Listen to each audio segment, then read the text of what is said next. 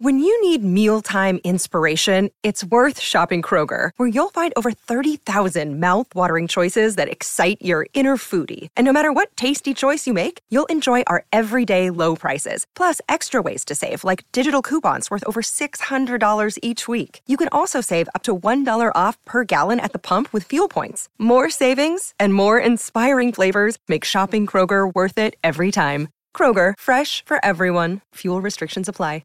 Another day is here, and you're ready for it. What to wear? Check. Breakfast, lunch, and dinner? Check. Planning for what's next and how to save for it? That's where Bank of America can help. For your financial to-dos, Bank of America has experts ready to help get you closer to your goals. Get started at one of our local financial centers or 24/7 in our mobile banking app. Find a location near you at bankofamerica.com/talktous. What would you like the power to do? Mobile banking requires downloading the app and is only available for select devices. Message and data rates may apply. Bank of America N.A., member FDIC. Hello, everybody. This is Marshall Poe. I'm the editor of the New Books Network. NBN listeners like to read books and buy them. So we thought we'd tell you that right now, our friends at Princeton University Press are having a remarkable site-wide sale. You can get 50% off books, including ebooks and audiobooks, with the code 50, F-I-F-T-Y, at checkout until May 31. You can save some real money on Princeton University Press books. I encourage you to go there and check it out. Welcome to the New Books Network. Hello, everyone. Welcome to This is the Place, a podcast series from The Common Magazine on the New Books Network. The Common publishes literature and art with a modern sense of place. I'm Emily Everett, managing editor of the magazine and host of the channel. Today we'll be talking to Noor Naga about co-editing a portfolio of writing from the Arabian Gulf for issue 22 of The Common. We'll also be discussing the essay she wrote to accompany the portfolio, titled Who Writes the Arabian Gulf? Noor Naga is an Alexandrian writer who was born in Philadelphia, raised in Dubai, studied in Toronto, and now lives in Cairo. Her verse novel Washes Praise, which won the Pat Lowther Memorial Award and an Arab American Book Award, was published by McClelland and Stewart in 2020. Her debut novel, If an Egyptian Cannot Speak English, won the Grey Wolf Press Africa Prize and is forthcoming in April 2022 from Grey Wolf Press. Noor Naga, thanks for joining us. Hello. Thank you for having me, Emily. Would you set the scene for our conversation? Just tell our listeners where you're living and calling from now. Sure. I am in Cairo, in the neighborhood of Maadi, in my apartment, in the smallest room in the apartment, which has the best signal. So I'm hoping that the Wi-Fi holds out. Sounds perfect. Would you start us off with a reading from your essay, the first paragraph, maybe? Yes, absolutely. This is from Who Writes the Arabian Gulf? I have dreamt of this Arabian Gulf portfolio ever since I was a teenager, writing about snow and squirrels and picket fences, despite living in Dubai where I had more experience with temperatures of 40-plus degrees, karak chai, compounds. Because English was my first language, the fiction that was available and accessible to me at the time was perpetually happening elsewhere. My high school education focused on the British and American canons, meaning that we had no exposure to global Anglophone literature, let alone any work set in the United Arab Emirates. The bookshops sold mainly self-help and cookbooks in the 2000s. The public libraries were few, poorly stocked, and dominated by Arabic literature that was also generally quite dated. Consequently, for most of my teenage years, my imagination was furnished by foreign clutter and peopled by strangers I had no knowledge of firsthand. There was the book world and there was the real world, and I didn't even appreciate how separate they were in my mind until I began to write about rivers and forests and realized there were none around me. The mimetic dimension of literature had been severed entirely. Thank you for reading that. For our listeners who may not have read this essay yet, would you just briefly describe what the piece is about? Sure. This introduction was sort of my attempt to give voice to some of the questions that have been piling up in my mind over the years and kind of came to a head with this Arabian Gulf portfolio that have to do with sort of who gets to be included, which obviously I don't feel I have the right to sort of designate or qualify, but it's a question that is sort of especially pertinent in the Arabian Gulf because of how unique the demographic in the region is. So you're looking at populations that are migrant majority, where the majority of the population are, legally very transient and very what's the word, sort of vulnerable. So you've got sort of, in some cases, up to 85% of the population are non-citizens. They don't have legal rights or representation. And this includes people who might have been living in the Gulf for generations already. It's a relatively new phenomenon also because these countries are relatively young. So the UAE, for example, just celebrated its 50th birthday on December 2nd, so talk about young. I mean, my parents are older than this country. It's crazy. Yeah. And so part of the problem is that, because you have such diverse populations in many of the major cities in the Gulf, English has become the sort of unofficial lingua franca. It's how people from all over the world who live in this place can communicate. And so it makes sense to begin thinking about what an Anglophone canon from this region looks like. But then you run into the question of, well, how long do you actually have to be here to represent this place or to want to be represented by this place? So there's all kinds of writers who might have spent significant portions of their childhood in the Gulf, but they don't speak about it in that way. They don't identify with the Gulf. They don't want to identify with it for all kinds of different reasons. And then there's sort of the opposite problem of people who don't have much experience with the Gulf. They might be sort of people who pass through or live there very, very briefly and then write these kind of expose style novels that can be hugely problematic and sort of play into all kinds of stereotypes. So it's a really juicy question to think about, even if there's no concrete answer. I was just wondering, for listeners who might not know, can you talk about why people don't have that opportunity for citizenship, or why so many people in the Gulf region don't feel like they can belong to that region, just sort of logistically? Right. Well, I mean, it just has to do with the naturalization policies that are available. So for the most part, I mean, there are a few exceptions and things are changing, but for the most part, there are no avenues for citizenship. So you can arrive on a work visa or on a tourist visa, or you can be sponsored by a family member, but there's no way to get a sort of permanent residency or a passport from these countries, even if you've been born there and you've never left. So this means that rather than having a sort of classic diaspora in these regions, like you would have, for example, a Japanese Canadian community or a Lebanese British community or whatever, in the Gulf, you just get these expat communities who are just Indians in Saudi, or they're just Egyptians in Dubai, but you can never actually become Saudi or Emirati from living in these places.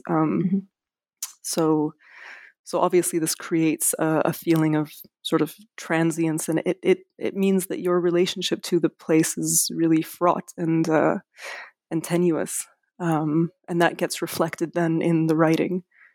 That's great. Thank you so much for clarifying that.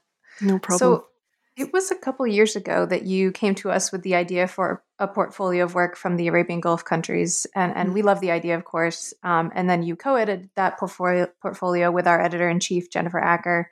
And it came out in this fall's issue. I was wondering if you could talk about just like how the idea came to you, because it almost seems like you've been like looking for this portfolio for your whole life. Yeah, absolutely. Well, it's something I noticed when I first began writing as a teenager, that I initially was writing all these short stories that were set in these sort of in like storyland, in these places that had these characters almost from an Enid Blyton, novel. They were all called like Jack and Jill, and the sort of the landscape was very foreign to me, and it took a long time to realize that I wasn't writing about the place that I knew most intimately, because I'd never read anything that was set in Dubai or even in the Gulf in general. And when I began to look for writing that was set in the region, I ran into all kinds of problems, some of which I was just sort of mentioning, of literature that felt like it definitely wasn't speaking to anyone who had lived in the region. So it would be sort of writing by some British journalist for a clearly British audience, sort of references that would be drawn between, let's say, Dubai and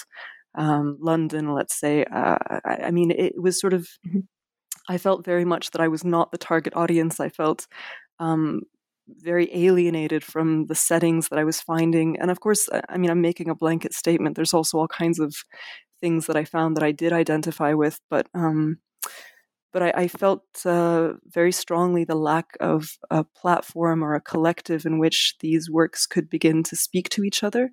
So I didn't know what I wanted. I didn't know if it would be a portfolio or some kind of online magazine or an anthology, but I just wanted some way to kind of put these writers in conversation with each other and see what themes emerge.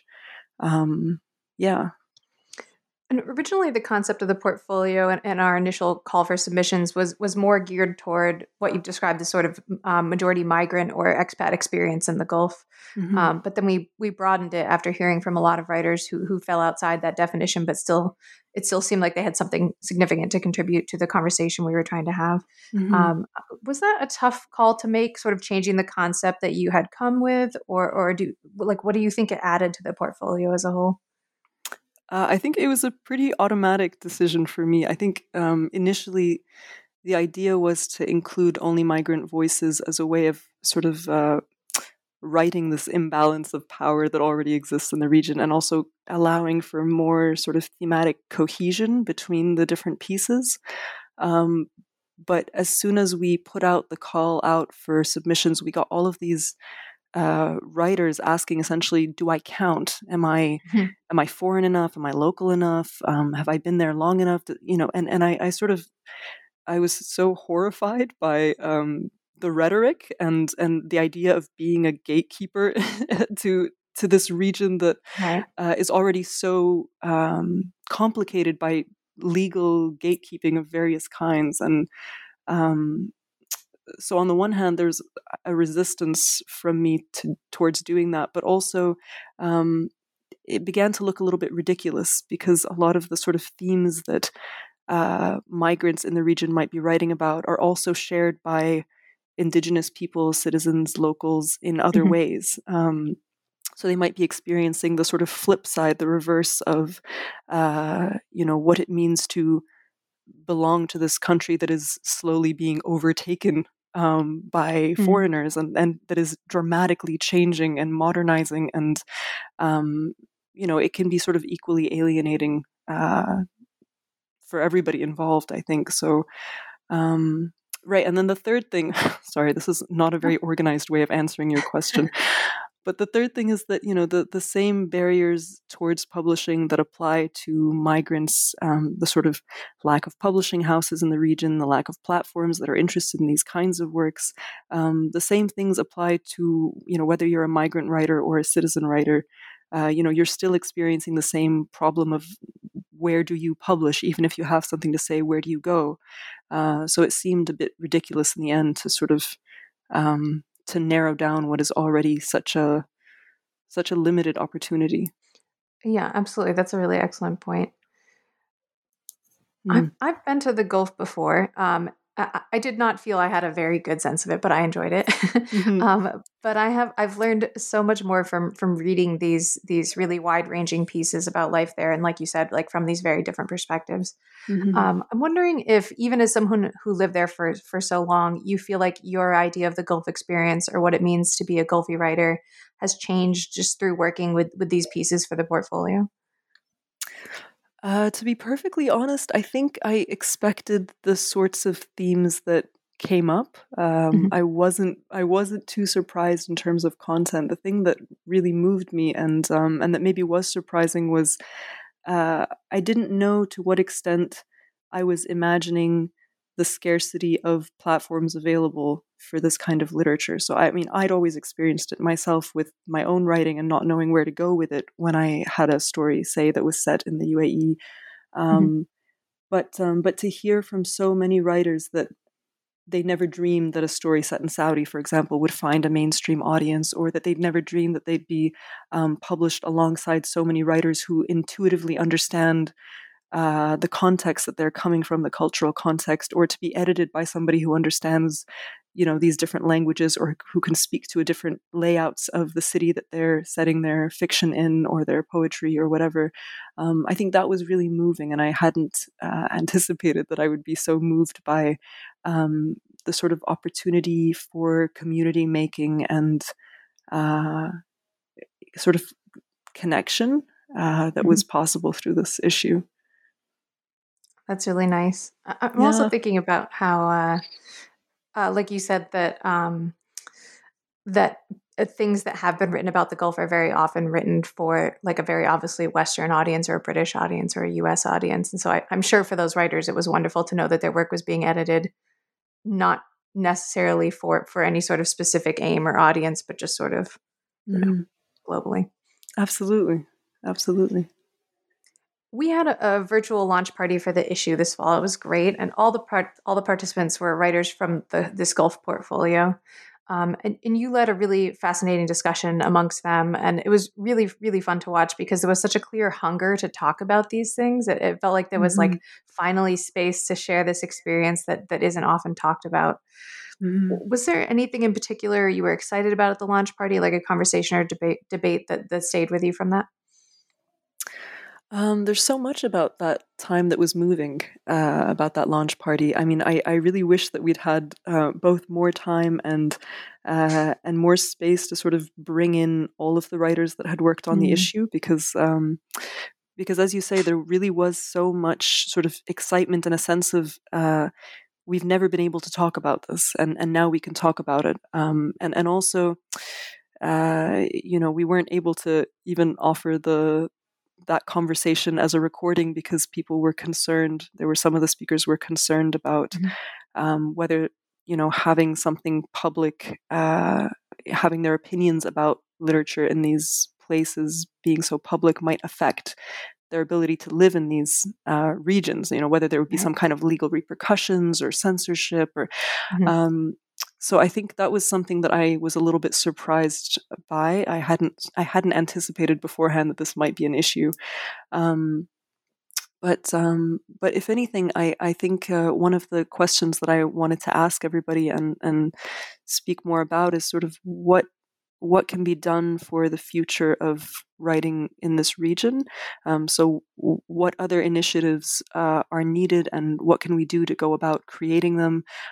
So again, whether that is sort of working in partnership with some kind of publishing house to create I don't know, a series that focuses on writing from this region, or even just a literary magazine that might come out from one of the universities there that highlights sort of student writing from the region.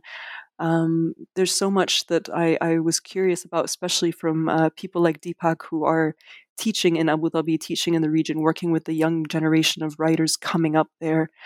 So I really wanted to know sort of what people were imagining for the future. But hopefully there'll be future conversations in which we can get into that. Yeah, absolutely. It was just so obvious from watching that it was like, finally, we can talk about these things. Yeah. I should have asked this earlier when you were talking about it, but I'm curious. I often ask this when we publish a portfolio. What would you say are the sort of connective themes or things that you feel like run through the Gulf portfolio? Like what things do you see coming up in multiple stories? Like you said that you sort of weren't surprised by them. Can you just talk about what those are?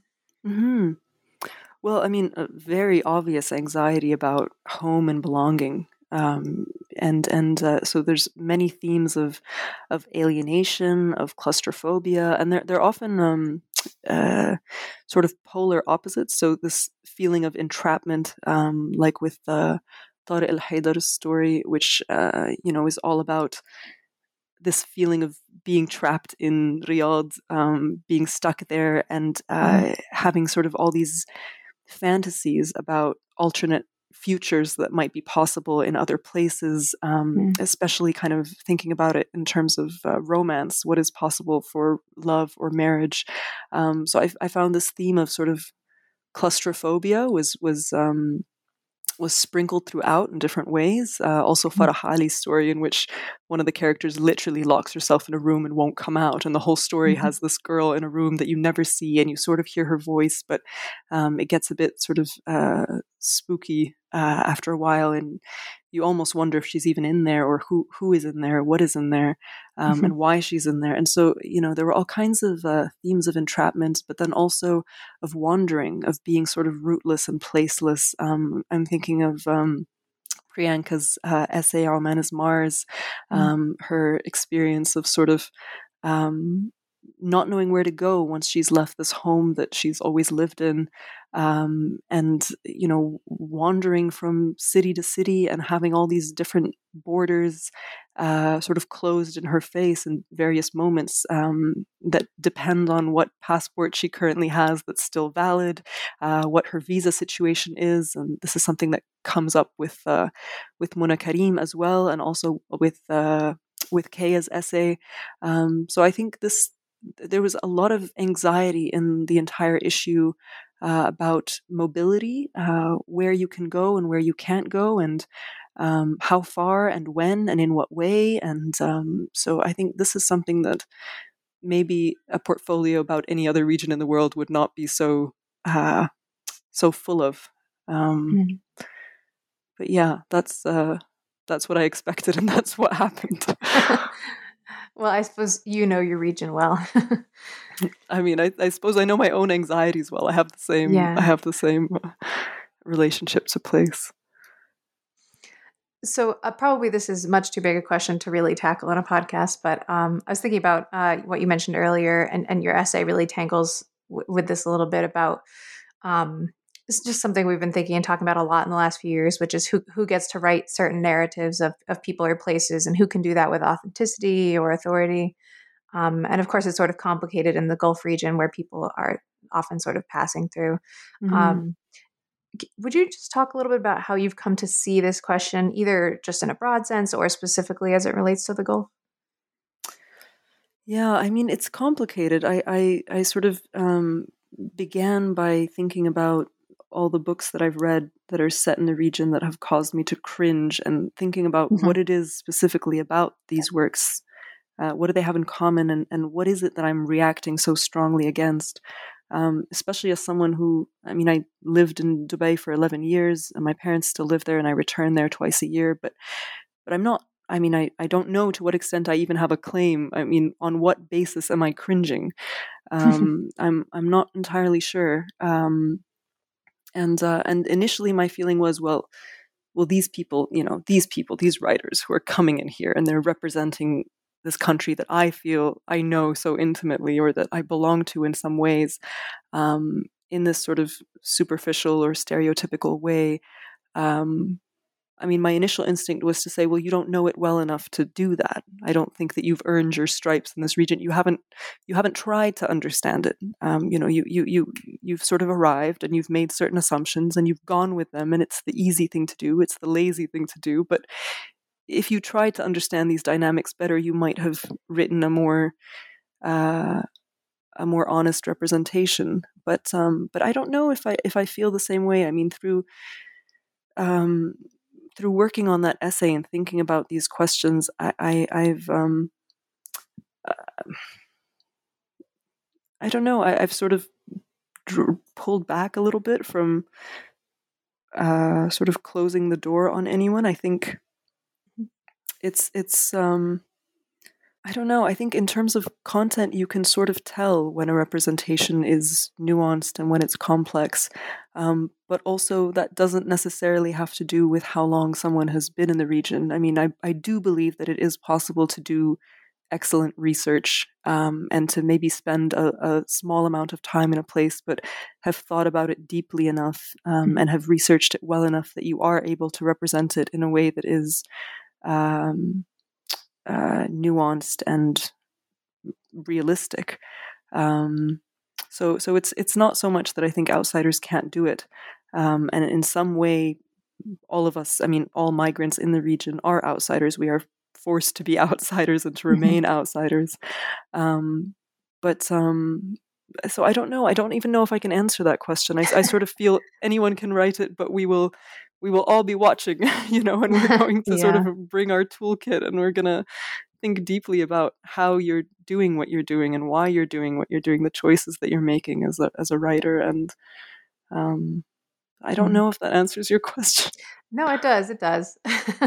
Yeah, like I said, I don't think that it's a question we can fully answer on a podcast, but I also think, I'm thinking of your essay and some of the books that you describe as sort of writing the Gulf in these sort of flashy or sort of cliche ways. And I think some of that might not be that those writers aren't allowed to do it or shouldn't do it, but I mean, whose stories end up being published and what books end up actually being acceptable to sort of Western publishers for publication. And I think if we had a little broader definition of what was palatable for audiences, maybe there would be more representation, and we wouldn't have to say this person can write it, but not this person.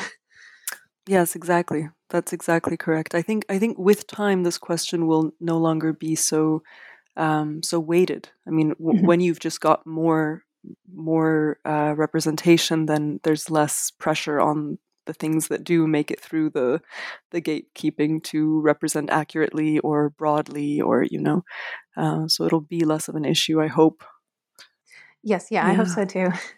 So that actually brings us quite nicely to my next question, which was about the first novel that you wrote, which is unpublished, set in Dubai.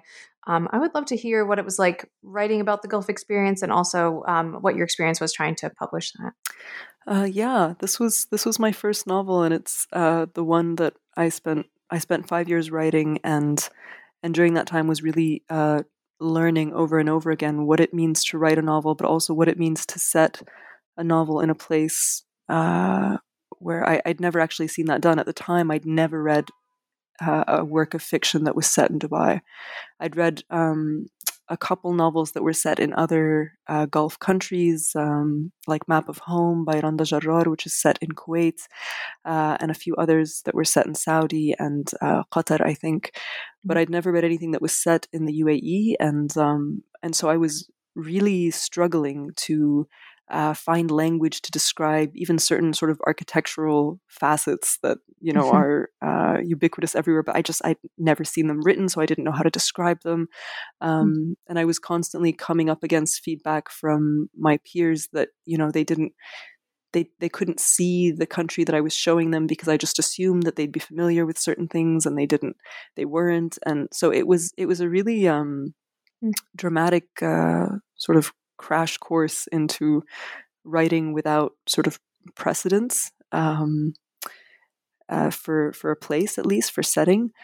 And when I was done, I couldn't get an agent to represent it. I spent a year sending out queries. I sent over 70 queries to different agents, wow. And nobody was interested. And I think, I don't know, that might have had something to do with the fact that, I mean, maybe my writing was just more immature at the time, and I maybe it wasn't ready. I hesitate to immediately say, well, right. They couldn't connect, they couldn't relate, because they couldn't relate to this place that they might not have ever been to.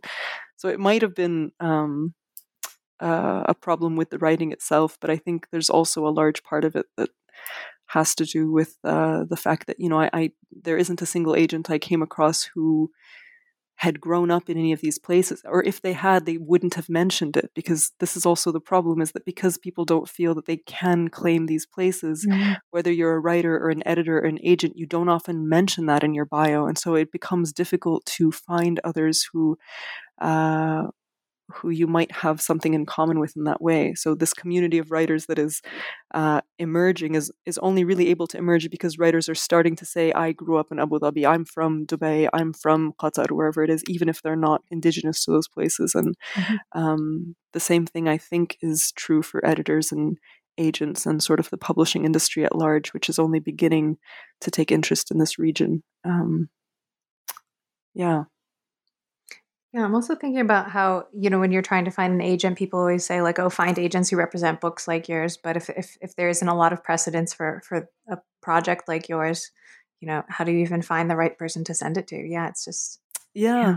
And then agents always, they always get excited about books that they can relate to. This is the kind of key word that is used over and over again. But if nobody can relate to your experience, then it's really frustrating. I mean, the problem is not necessarily the book. The problem is that you haven't been to this part of the world, or you don't know what makes a work like this actually kind of revolutionary. I mean, I'm not talking about my own work, but I just mean that, there's this gaping hole in the market, and there's an entire region of the world that would be very interested in reading works that are set here. So even from a purely commercial marketing standpoint, this is a largely untapped market, but most publishers in the US and in the UK are not necessarily distributing in that region or sort of focusing on that region. So it's hard to make a case that this is actually it could be profitable. Never mind whether or not it's sort of a good book. It could actually make you money if you try. Right. Yeah. Of course. So the good news is you have a book coming out from Grey Wolf Press next year, which is basically a writer's dream. I mean, we love Grey Wolf. Would you tell us about that book? Sure, yeah. I think I hadn't thought about the relationship between this book and The Gulf until very recently, but the novel is called If an Egyptian Cannot Speak English, and it is very much about who gets to tell what kinds of stories. The novel is basically about these two Egyptian characters, one of whom is born and raised in Egypt, and one of whom is born and raised in the United States. They both consider themselves Egyptian. They're both ethnically Egyptian, but they have very different relationships to language, to power, to mobility, and so they sort of have this. They have this romance in Egypt, and one of them ends up writing about it. And so the question is really about sort of who gets to tell what kinds of stories, who gets heard and who doesn't. So it's about English versus Arabic, and sort of knowledge production in the West. So yeah, it's sort of relevant to this Gulf thing. I'm so sorry. I don't know why I can't answer this question. It's like I knew it was coming, but I suddenly cannot. That's okay. So how long, I'm just always curious about the life cycle of a novel. How long would you say you've been working on this current book, the one set in Egypt? This one's been about 4 years. Oh, wow. Okay. And are there certain points where it changed dramatically, or do you feel like it was always sort of on the same trajectory? I think it was always on the same trajectory. Yeah, I think it's one of those novels that came together very quickly. I sort of immediately knew what it was about, and then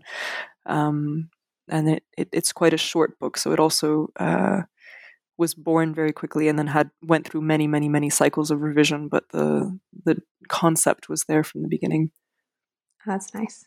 Yeah. So one last question then. What are you working on now? What's next? Well, my hope is I'm trying to work on an essay that is a little bit about the Gulf, actually, and about my own feelings of disorientation in relation to it.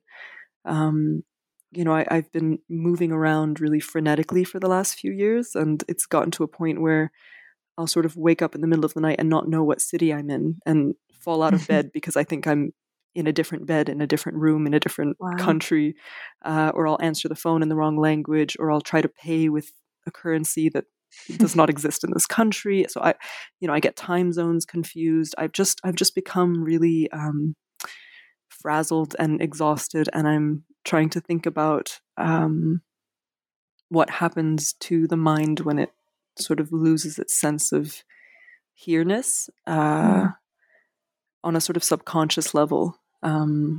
So I'm hoping that the next project will be maybe a book of essays, or maybe just a long meditation on place.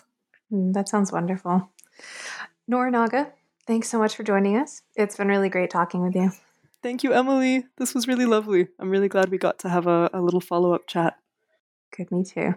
Listeners, you can read Noor's essay, Who Writes the Arabian Gulf, and other work from this portfolio at thecommononline.org.